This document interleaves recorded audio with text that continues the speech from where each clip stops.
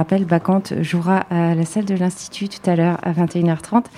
Mais tout de suite, elles sont là, présentes sur notre plateau et on les écoute. Merci beaucoup d'être là avec nous.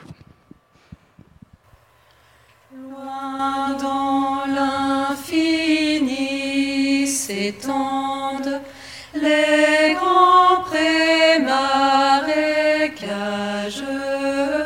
Pas un seul oiseau ne chante dans les arbres secs et creux, aux terres de détresse où nous devons sans cesse piocher, piocher, piocher, piocher. Mais un jour dans notre vie, le printemps refleurira. Liberté, liberté, chérie, je dirai tu es à moi, ô terre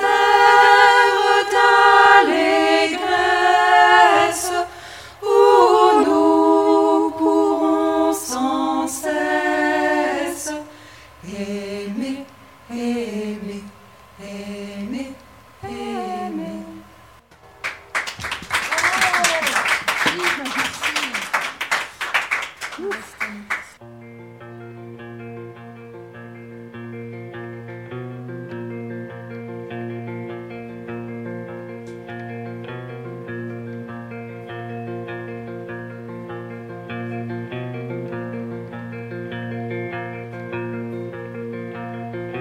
L'océan sonore palpite sous l'œil de la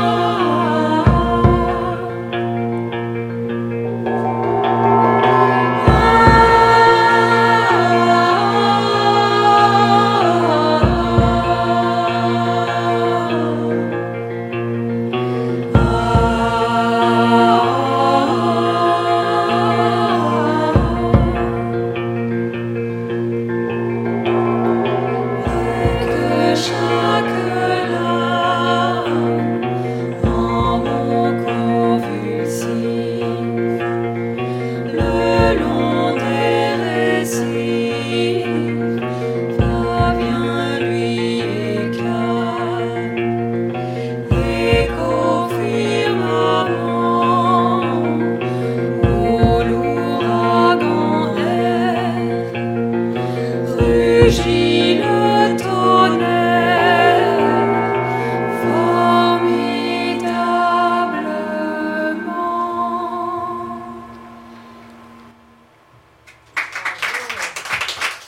Merci. Merci.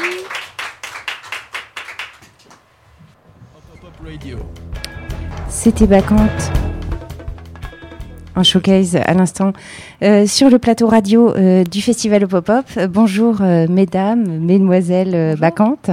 Bonjour. On est ravis de vous accueillir sur ce plateau. Eh écoutez, on a entendu, mais pour faire une petite présentation sommaire peut-être. Donc vous êtes un quatuor composé. Dites-moi si j'écorche un nom ou l'autre, ça peut. Voilà, donc d'Amélie Grosselin, de Claire Grupalo, de Faustine Selman et donc de Astrid Radig. Voilà. Et vous êtes toutes les quatre ici, donc on a entendu votre musique, c'était un grand plaisir d'ailleurs. Vous composez donc une musique à la croisée de plusieurs chemins. On entend des choses de l'ordre du chant lyrique, des choses folk et aussi une énergie rock assez abrupte aussi. Et puis vous avez sorti donc votre EP Bacchante qui porte un titre homonyme, je sais jamais. Éponyme. En ce début d'année, donc le 5 février de cette année. Et voilà, on est très content de vous avoir ici au 108. Nous aussi. Peut-être on peut commencer, et puis on le redira à la fin, par dire pour tous ceux qui nous écoutent que vous jouez ce soir à 20h30 à l'Institut. Donc vous allez être dans un bon environnement pour la musique que vous faites. Là, par rapport à votre showcase qu'on vient d'entendre, du coup on a entendu Sécheresse, si j'ai bien reconnu. Oui. Et ensuite il y a eu une petite chanson inter qui était le thème de l'hymne des femmes. Alors c'est la mélodie de l'hymne des femmes, mais Ouais. c'est le chant des déportés. Oui, et là, c'est l'hymne de ce texte-là, du coup. C'est pas Ouais. l'hymne Oui. féministe. Et c'était très beau. Et la dernière, par contre, je ne sais pas ce que c'était, si vous voulez nous dire le titre. Elle s'appelle Marine. Et Ok. c'est un poème de Paul Verlaine. Voilà. Donc on a mis en musique. Ok, super. Et justement, ça m'amène un peu à la question, comment est-ce que vous choisissez vos textes ? Comment est-ce que vous trouvez vos paroles ?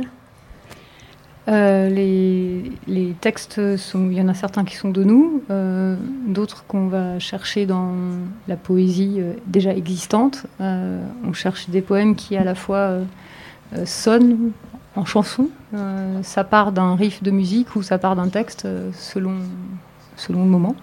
Voilà. Donc c'est une recherche de textes qui ont du sens pour nous et qui sonnent aussi rythmiquement en musique, il nous semble. Et je pose encore une question. Est-ce qu'il y a un ordre par rapport à la composition musicale ? Est-ce que tout vient en même temps ? Est-ce que c'est plutôt l'un puis l'autre ? Est-ce que c'est par fulgurance ou il y a vraiment un processus d'écriture tout ensemble ? Enfin, dites-nous tout. Non, il n'y a pas vraiment d'ordre dans la composition. En fait, généralement, tout se fait un peu en même temps. Parfois, il y en a une qui ramène un riff. Parfois, souvent, c'est Claire qui ramène les textes.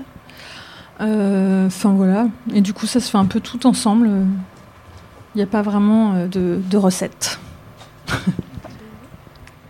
Alors moi, je ne sais pas si c'est vraiment une vraie question, mais je me suis rendu compte en écoutant votre musique que ça fait...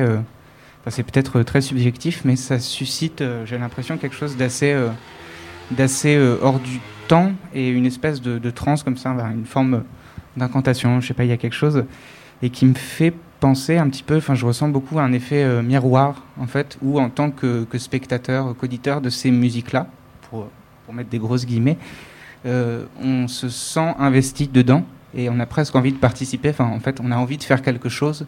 Il y a une espèce d'émulation. Je ne sais pas si c'est quelque chose qui vous parle, si vous travaillez avec une idée comme ça ou pas. Il n'y a pas d'idée de ça, mais en tout cas, le temps du concert est un temps de partage et du coup, il y a effectivement faire corps, faire avec tout le monde, c'est une bonne idée. On ne l'a pas pensé comme ça, on ne se dit pas on écrit une chanson pour que tout le monde chante ensemble, mais tant mieux si ça résonne, parce que l'idée c'est de transmettre et que le public transmette aussi et qu'il y ait un échange. Ouais. Et du coup, vous chantez toutes dans le groupe, tout en ayant à côté votre instrument. Enfin, la voix est aussi un instrument. Donc, vous êtes toutes polyinstrumentistes, et puis ça crée des chants polyphoniques. Et je voulais vous demander comment vous créez ces différentes couches de chant. Est-ce que chacune apporte son idée, ou est-ce que c'est plutôt un travail de musique en termes d'harmonie? Est-ce que c'est instinctif? En fait, c'est assez instinctif parce que déjà, on a tout notre timbre qui est bien, bien différent. Du coup, forcément, on se positionne plus sur notre tessiture aussi habituelle. Et puis, ça se crée assez simplement, naturellement, en fait. Et puis, au-delà des tessitures, il y a aussi nos influences respectives, de là où on vient aussi musicalement, chacune, qui crée aussi peut-être cette Alors, couche-là un peu particulière. D'où venez-vous chacune musicalement? Moi, je viens plutôt de la musique classique et aussi du rock un peu débile. Voilà. Expérimental, quelque part. Moi, je viens de plutôt rock noise. Moi, c'est plutôt aussi la musique classique et folk, pop, rock. Moi, c'est plutôt gospel, pop et du coup rock aussi. Rock indé. C'est bien. Il vous manque juste une rappeuse. Tu es rappeuse? Non. Mais du coup, c'est super. On ressent aussi ce côté influences diverses, et notamment, pour résumer un peu, je sais pas comment vous préférez qu'on résume votre style musical, parce que c'est toujours une question un petit peu casse-gueule, mais il y a ce côté musique ancienne, musique traditionnelle, et puis en même temps, il y a ce côté rock. Et comment vous faites pour créer? Pareil, ça se fait naturellement, ou alors est-ce que vous essayez de piocher dans vos influences et de respecter des codes de ces influences? Non, ça se fait vraiment. Non, c'est vraiment à l'instinct. On réfléchit pas en fait. Hein. Non, mais on fait comme ça, pouf quoi, pif pouf. Et du coup, question que je voulais poser au début, mais comment le groupe est né? Comment vous vous êtes toutes rencontrées, vous vous êtes dit on va faire ça? Sans réfléchir peut-être. Sans réfléchir, non, quand même pas. Ça fait combien de temps qu'on joue ensemble? 5 ans, 6 ans? 2016, je vous laisse faire le calcul. Comment ça s'est fait? En fait, j'avais envie de monter un groupe avec des nouvelles personnes, et il s'avère que dans ma tête, j'ai pensé à Claire, à Amélie et à Astrid, et je me suis dit, tentons quelque chose toutes les quatre, voir ce que ça raconte. Je pensais pas vraiment que ça nous amènerait jusqu'au festival au pop-up, mais c'est super. Voilà. Et vous voulez rajouter quelque chose? Que Astrid a commencé la batterie sur ce projet-là aussi. Et que Claire et Astrid ne se connaissaient pas vraiment en fait quand on a commencé la première répète. Voilà. Okay. Et je pensais aussi, il y a cet instrument qui est, si je ne me trompe pas, un harmonium indien. Pakistanais même. Pakistanais, d'accord. Et que je n'avais jamais vu. Et je trouve, pas seulement cet instrument, mais en termes des timbres que vous avez ensemble sur scène, il y a une espèce de signature assez rare, en fait, très, très définie, quelque chose comme on entend assez rarement. Et je me demandais, en fait, si à un moment c'était, une question qui s'était posée, ou si vous aviez commencé à répéter avec ces instruments-là. Comme instrument de prédilection. Je ne sais pas trop dans quel ordre ça s'est fait. Voilà. On s'est retrouvés tout ensemble avec ces instruments-là dans la cave d'Astrid, et on a joué avec ces instruments-là. Ouais, on a rajouté un clavier après, mais sinon, toi tu venais d'acquérir cette... ça faisait pas longtemps que j'avais l'harmonium indien, et je comptais bien m'en servir dans ce groupe-là. Donc, voilà. Et je me demandais, dans une plus courte échelle, pour ce soir, les auditeurs qui nous écoutent et qui voudraient venir vous voir, donc à 20h30 à la salle de l'Institut, est-ce que vous avez éventuellement un petit message à leur faire passer, une petite intention? Venez. C'est clair. Vous ne serez pas déçus. Et justement, par rapport à votre nom de groupe, Bacchante, qui invite quand même j'allais dire à la débauche, mais ça veut dire plein de choses. Mais il y a l'idée de Dionysos et de l'ivresse et du plaisir. Comment vous avez trouvé ce nom et qu'est-ce que ça évoque pour vous? Oui, c'est ce que tu as dit. Comment on a trouvé ce nom en cherchant. Ensuite, et il est amusant ce nom aussi parce que si on le décompose, il y a Bach, il y a chante, aussi il est multiple, il y a plusieurs entrées. Voilà. Bon, des femmes, nous sommes des femmes. Bon, bacchantes, on fait de la musique, pourquoi pas. Parce que du coup, quand on cherche sur Google, bacchante, on a d'abord les prêtresses de Dionysos, et puis ensuite on a femmes débauchées au sens littéraire. Et c'est nous, c'est ça. Je voulais savoir en fin de soirée, sur scène, on est nus avec des pots de bête. Et puis on débranche ses micros. Voilà, ça, c'est la débauche. Je m'auto-censure. Mais ouais, du coup, est-ce que vous avez une vision positive comme ça de la femme débauchée qu'est-ce que ça évoque pour vous? Parce que moi, quand je l'ai lu, je trouvais ça super critique, femme débauchée. Et puis, j'imaginais des auteurs masculins décrire des femmes comme étant des femmes débauchées, des prostituées. Et en fait, après, je me suis dit, les prêtresses de Dionysos, c'était peut-être juste des femmes qui aimaient la fête, les plaisirs de la vie. Les plaisirs de la vie, c'est une certaine forme de liberté aussi. Une liberté, ouais. Enfin, moi, c'est comme ça que j'entends. Ouais, pareil. Pas du tout un truc de soumission, ouais, je sais pas, non.